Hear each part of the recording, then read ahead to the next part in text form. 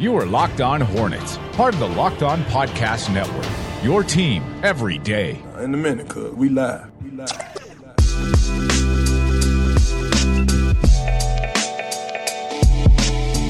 Going solo here from the 7:30 The Game ESPN Charlotte Essex home studios. So I host the wake-up call. I get done with it. Know I have to record the podcast. Wait about an hour or so, do some prep, kind of get the show together. And I'm sitting and we have a really good view of Moorhead Street. We're right on Moorhead Street, across from Bank of America Stadium. Very cool, but oftentimes you get people who get stopped at the traffic light that is also right in front of the station. So with this view, there are cars that get stopped right in front of us, and you can see the people in them, and sometimes they'll wave, and there are some interactions between us. So just now, the way I start my podcast is a guy that stops at the traffic light, honks at me, and I'm kind of disoriented. I'm about to start the show. I mean, this just happened. About to start the show, guy honks at me. I've got my headphones in, so I barely even hear the honk. I look at him, and he waves to me, and all right, say, what's up, man? How are you doing? I give him a little bit of a nod, and then he holds out his hand, and it comes from under the window, so then I can see it from his car window, and the guy is passing me a blunt. You want to hit this? Here's a blunt, man. Do you want to hit this? And I'm looking at it, and I'm trying to, oh, no, I'm cool. That's good. I'll wave him off. And that's how we're going to start our podcast off today. We're going to start off the show with me getting offered if I wanted to take a hit, kind of like what Jimmy Butler did on the bench with that famous gif going on. Basically just tossed it to me. Hey, you want to take a hit? Nah, man, I'm good. And then he was like, all right, and he drove off. And the timing of the light could not have been any better. It was green at that point when I waved him off, and he was good. So then he went about his day, I went about mine, and that's how we're going to start our show. It's the Locked On Hornets podcast, a part of the Locked On Podcast Network.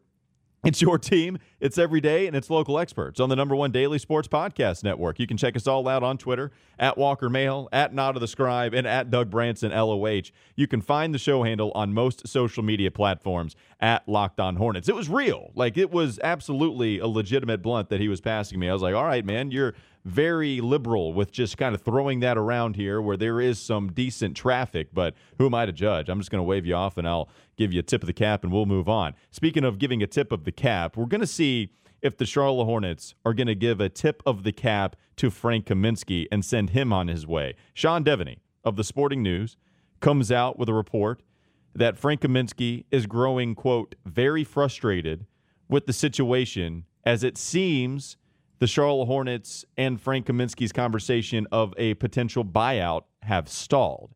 Any conversation has stalled at this point. Now, we got a report at the end of the NBA trade deadline when there was presumably no offers for Frank Kaminsky. It seemed like they had been at least talking about buying Frank Kaminsky out. Would have made some sense if, maybe not for the Charlotte Hornets, and we'll get into that a little bit more, but whatever, right? Frank Kaminsky, it makes sense that Frank Kaminsky would want out. A lot of people believe he never wanted to be here. I don't know if we can be so sure to say that, but it does seem that Frank Kaminsky wants out, and I imagine a lot of people would if they weren't playing anymore. But Sean Devaney in this report goes on to say that he's, again, very frustrated with his situation here in Charlotte, and he goes on to discuss how there's only been basically that 1 month, that 1 3-week stretch, as Devaney calls it, of where he was actually a part of the rotation, and he's gotten a ton of DNP CDs, just a ton of them. Even in garbage time. Remember, we were talking about this, thinking that the Charlotte Hornets might just want to save Frank Kaminsky's value, when there was a lot of opportunities in garbage time for Frank Kaminsky to play, whether it was the Hornets who had a big lead or vice versa. Borrego still wouldn't put Frank Kaminsky in there because you knew what little value he had. It was a body that hit 38% from three last season. That's what you had in value. And so you also have a smaller contract if you want to put that there, which is no small thing. So if you want to put that out there, then fine. But if he was injured, then nah. No thank you. Opposing teams, we're good. We don't need to bring Frank Kaminsky on this team. And it seemed like that was the case. You look at the Charlotte Hornets side for not wanting to buy him out. They don't want to do it because they have what they consider depth issues at the big man position. Sean says, quote, from the team's perspective, the reluctance to grant Kaminsky a buyout stems from concerns about depth. Charlotte has Cody Zeller in the starting slot at center. Bismack Biyombo has lately gotten the bulk of the backup minutes, replacing Billy Hernangomez. So you see all three of those guys kind of ahead of Frank.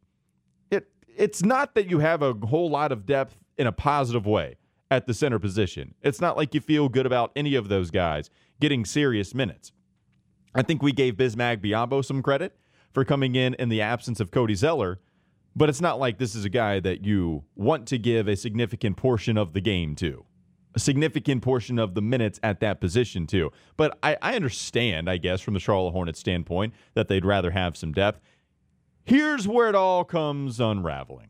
Whether you like Frank or not, and whether you agree with the way that he's gone about his business here, I think, again, we can understand that Frank Kaminsky would not want to be on a team that does not play him. Whether you think that's his problem for not putting in the work, whether you think that's his problem for focusing too much on the podcast, not spending enough time in the gym, or just that he sucks and he has to deal with what his athleticism, what his basketball talent entails.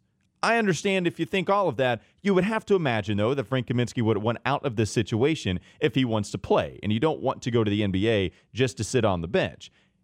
I can understand all of that. But we get to a point in the article fairly early where Sean Deveney puts something in, quote, ahead of the trade deadline, multiple teams offered players and picks for Kaminsky, but the Hornets turned down all potential deals. As soon as I read that sentence, I was like, all right, I know the sources for old Sean Deveney. Not that you had any kind of question before. Sean Deveney of the Sporting News, fine reporter. This is nothing against Sean. This is what his sources are telling him. Any reporter in this situation would be putting this out there. You go by what your sources tell you. I'm cool with him putting this out there. I mean, there's nothing against Sean. But we know that Sean Deveney has been reporting on the Frank Kaminsky drama, at least maybe the situation would be a better term, but it seems like there could be some drama growing. Sean Deveney has been the guy that's been reporting at this first and foremost. We saw Shams have a lot to do with breaking any of the talks that had been going on between Memphis and Charlotte, and then we've seen Sean Deveney come out with some of the other Charlotte stuff. So he has a source somewhere in the Spectrum Center. Now we understand, I think, that it's coming from Frank's party. It's got to be Frank's agent, or it's got to be Frank Kaminsky. And those are the two guys that you have, or a very close friend of Frank Kaminsky. It's coming out of his camp. Because all of this, the Hornets, he said, turned down any kind of request that he had for a comment. So the Hornets didn't want to comment on this. I mean, you know what the source is for Sean Deveney. As we kind of question Woj sometimes, you know those are coming from NBA agents because of all the information that he gets, and it just makes sense. So, again, we know Sean Deveney is probably getting this information from either Frank Kaminsky or Frank Kaminsky's agent. And I would imagine it's his agent just because of the wording that he used. Kaminsky was described as very frustrated with the situation. Yeah, you can at least, I'm going to speculate, I'm going to guess that Kaminsky's agent is in the ear. And, of course, this only does better for Frank Kaminsky, acting like there are teams that are actually interested in him. But there's no way that multiple teams actually offered players and picks for Kaminsky. You're telling me that Mitch Kupchak, a guy who will be just fine taking on a couple of second-round picks, and Deveney uses plural here, picks. Now, maybe it's from a couple of different teams involved, but I would imagine Mitch Kupchak would take on a couple of second-round picks. And remember, he lost some trying to get up to get Devontae Graham. So if you're telling me that you did not want to trade a guy that gets zero playing time for a couple of second-round picks, a second-round pick, a legitimate reclamation project, or somebody that is of equal value to a lot of people's eyes and Frank Kaminsky, I have a hard time buying it. Let's say that there actually were a couple of trade offers. Let's say that there were maybe one or two, which, again, I'm not buying. I think Mitch Kupchak would have taken the bait on that. But let's just say that they were. They had to be crazy low. They had to be crazy low for you to say no to them. So if it's a second-round pick and we're going to protect it, top 55, no, I wouldn't make that trade either. I wouldn't do it for a second-round pick that's top 55 protected just to get off of Frank Kaminsky. I would try to find more value. As much as we like to joke about his play, there has to be more than that kind. So anything of real value that the Charlotte Hornets were getting offered, according to this piece, it would have called for you to pull the trigger on any type of trade. So I'm interested to see how this situation is going to be dealt with by the Hornets. And if you want to put the spin, as far as Frank Kaminsky goes, Like, I was a guy that defended Frank Kaminsky for a long time. I thought people were crazy hard on him. People want to give up on prospects if you don't show something right out of the gate immediately. They're done with them. I didn't think he was great. I wasn't defending the fact that he was an amazing basketball player. It's just, he's not good right now. Let's get rid of him. And people wanted to get rid of him by his sophomore year in the league. And so it takes time for these players to develop. We've seen stretches from him. There have been moments from Frank. We can go back to the beginning of last year. Frank Kaminsky came out crazy, was efficient, played confident. And this was somebody that actually gave you a stretch. And I remember, I think it was the second half of the season 2 years ago, and then he got his shoulder injured in Phoenix. I feel like that probably did hurt him a little bit after he had been playing for a decent stretch, been playing pretty well. There have been moments. There have been stretches. It has not come long enough. The numbers suggest that he has not been a very good basketball player, offensively and defensively. I felt that it was important to give him more time than just the year and a half that people had given him before they completely wrote him off, when they were completely done with him. But now, there's been enough time, and we'll continue to talk about the Frank Kaminsky situation, as well as maybe look at a positive note about the Charlotte Hornets schedule. A lot of negatives have been pointed out by looking at the Charlotte Hornets post-All-Star break schedule. But I'm here to at least give you a positive. It was too dreary yesterday when we were talking about it in the past couple of days. I'll take a look at the positive and see if there's any reason that you should look favorably upon at least some portion of the schedule that the Charlotte Hornets have coming up. We'll take a quick break and we'll come back with more here. Plenty more on the Frank Kaminsky buyout, stalled conversations that Sean Devaney has reported, talking about the schedule. Also, Top 100 Quotes of the NBA. It was released today on Yahoo Sports by his annual column, Alex Wong. Fantastic. Going to get to that in segment 3. It's all right here on LOH, Locked On Podcast Network. This is Locked On Hornets. And I have plenty of hurricane snacks. Went out and bought some Chex Mix. Yeah. What kind of Chex Mix? This savory. Matters. It was a savory Chex Mix. It's a lot of cheese going on in that Chex Mix. You're an expert on Chex Mix, correct? Right? Well, I'm trail mix. I'm very particular about my trail mix. I'm not as particular about my Chex Mix. It's time for more of the Locked On Hornets podcast.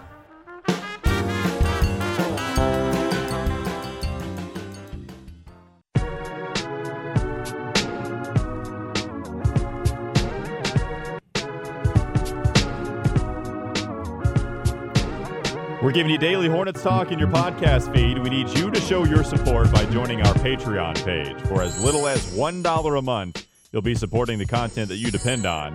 Go to patreon.com/LOH. Again, that's patreon.com/LOH. Thanks again for joining us here. Walker Mail riding solo here today. Hopefully Nada and Doug will be able to participate with us sometime next week. I want to talk about Frank Kaminsky just a little while longer before we look at some things, the post-All-Star break schedule for the Charlotte Hornets. Just looking at Frank again, continuing our conversation that Frank Kaminsky is frustrated because there's no buyout conversations being held at this moment, reported by Sean Devaney of the Sporting News. And you look at Frank Kaminsky and what he's done, even the first 3 full seasons in his time here with Charlotte. He's only appeared in 26 games this season, only 20 games where the actual minutes were relevant.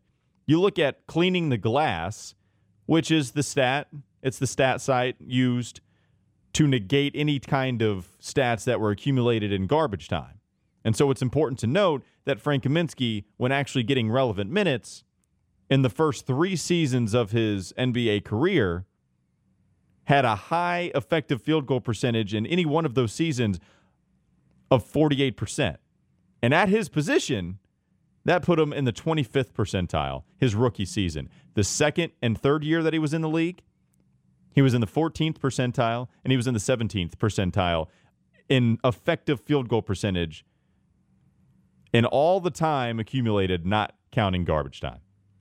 You look at three-point percentage, he actually did pretty well last season. 38%.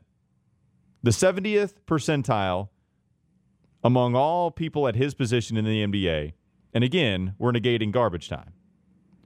That's really the only stat that he's given you where Frank Kaminsky had any kind of promise. You look at Frank Kaminsky shooting the three ball well. He's certainly the best three-point shooter out of all of the players that you have. Billy Hernangomez has a good percentage, but he doesn't shoot at the volume that Frank Kaminsky does. And so Frank Kaminsky gave you that last season. But there's been too many times where in relevant minutes that Frank Kaminsky has played, it's just been somebody that he haven't been able to depend on. Certainly consistently. Somebody that's battled confidence issues, self-admittedly in his regard. Frank Kaminsky let it be known that he quit Twitter for a while. We've talked about this frequently. It's kind of a known thing with Frank Kaminsky. I have some sympathy for him in that regard. I'm not here to just clown the guy just to simply clown him. That can get rough. When you go here and you have a tremendous college basketball career, he was kind of a goofy guy. I remember some draft coverage of him. It's a guy that I think there are some likable traits about his character. Oh, he's a funny dude. I think people have gone at him the wrong way in a lot of examples. But then there are just times where Frank Kaminsky fires back on Twitter, and then it's like, Frank, I try to help you out, man, and then you do this stuff. You know, he's allowed to be frustrated and want out of a franchise, and I'm not even going to put out that this is somebody that didn't want to be here in the first place. I think that's incredibly hard to know. You know, how in the hell do we know if Frank Kaminsky never wanted to be here? There might be some things that you want to speculate about. You might have your boy tell you, but I haven't seen anything about it. I haven't heard anything about that. Like, I think Frank wanted to succeed here in Charlotte. I think he worked hard. I'm not going to say that anybody in the NBA, there might be some players. I'm sure there are some players, but I'm not going to say that Frank Kaminsky didn't work hard. It's just a guy that didn't really pan out with Charlotte. The biggest problem I ever had, and I'm not going to revisit it, we've already talked about it, not in detail anyway, but the biggest problem I had was his podcast with Barstool, where he tweeted out a poll that I thought had misogynistic tones.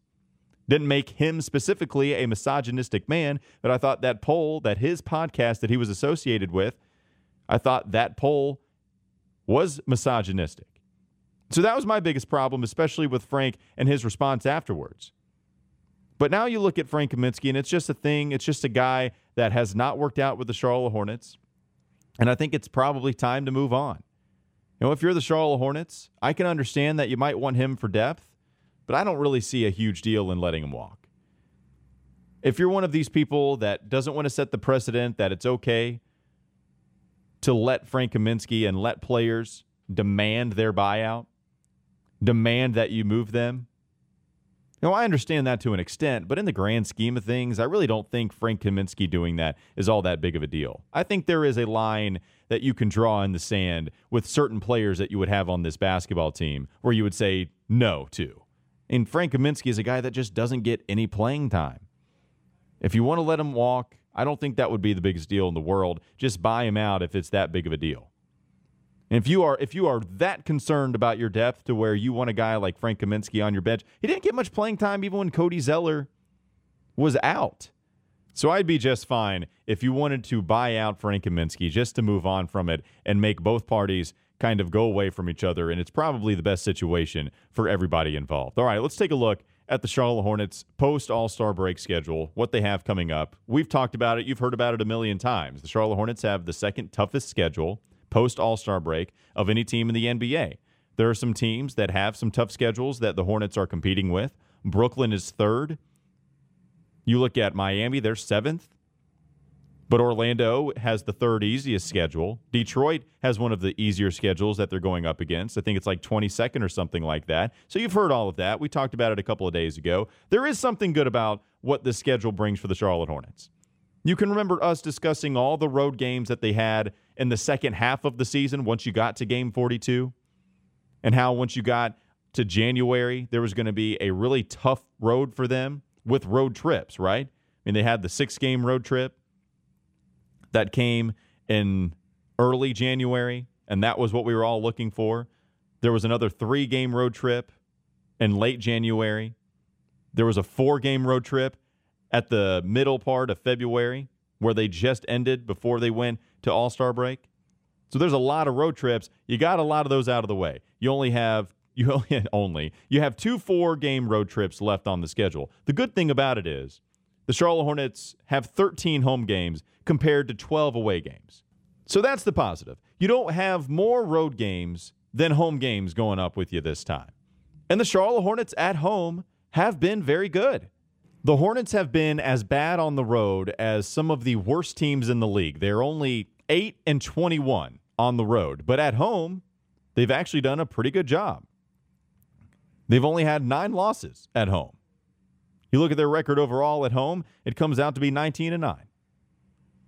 So compared to only 8 wins on the road, they have taken care of games that they played in the Spectrum Center. And so when you look at 13 games coming your way at home, maybe that is some reason for some optimism.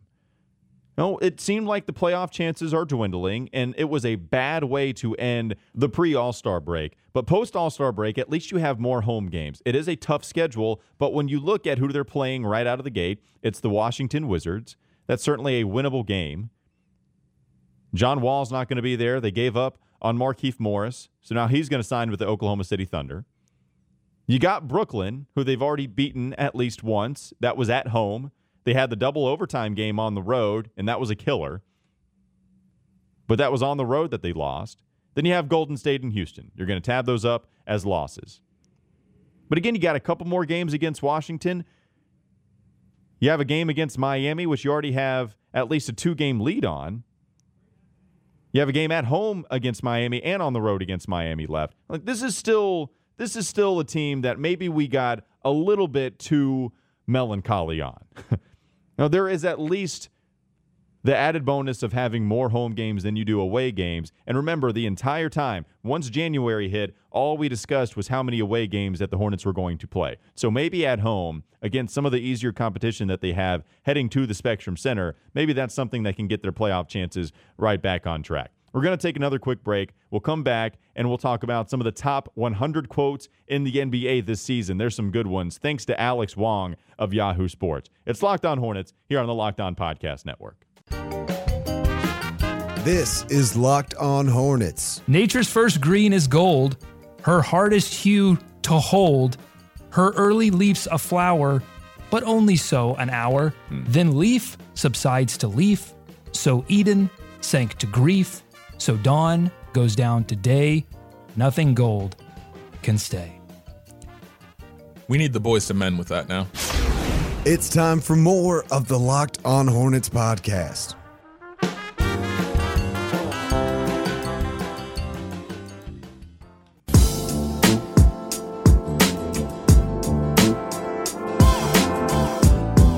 Want to give a shout out to Gittimer.com studios in Uptown Charlotte, where we usually record the Locked On Hornets podcast. If you're in sales and need help, visit Gittimer.com today to learn how they can help you do the one thing you want to do, and that's make more sales. So I've jotted down a couple of my favorite NBA quotes from this season. Have 100 of them. Alex Wong has a top 100 quotes from the first half of the NBA season article. Again, puts them on Yahoo, and it's pretty fantastic. I've picked out a couple that I have. You should go check it out. But I think I've picked out like 4 or 5. And so one pertains to All-Star Weekend. It just happened this weekend. It's, quote, "I'll let you go watch the J. Cole concert if you all get your ass back on transition." That's from Mike Malone to Team LeBron at All-Star Weekend. That would be good enough motivation for me. Getting to see the J. Cole concert was awesome. Forget what Nada says, man. I'm a fan of J. Cole. Doesn't mean that he's the best of all time, but J. Cole's good.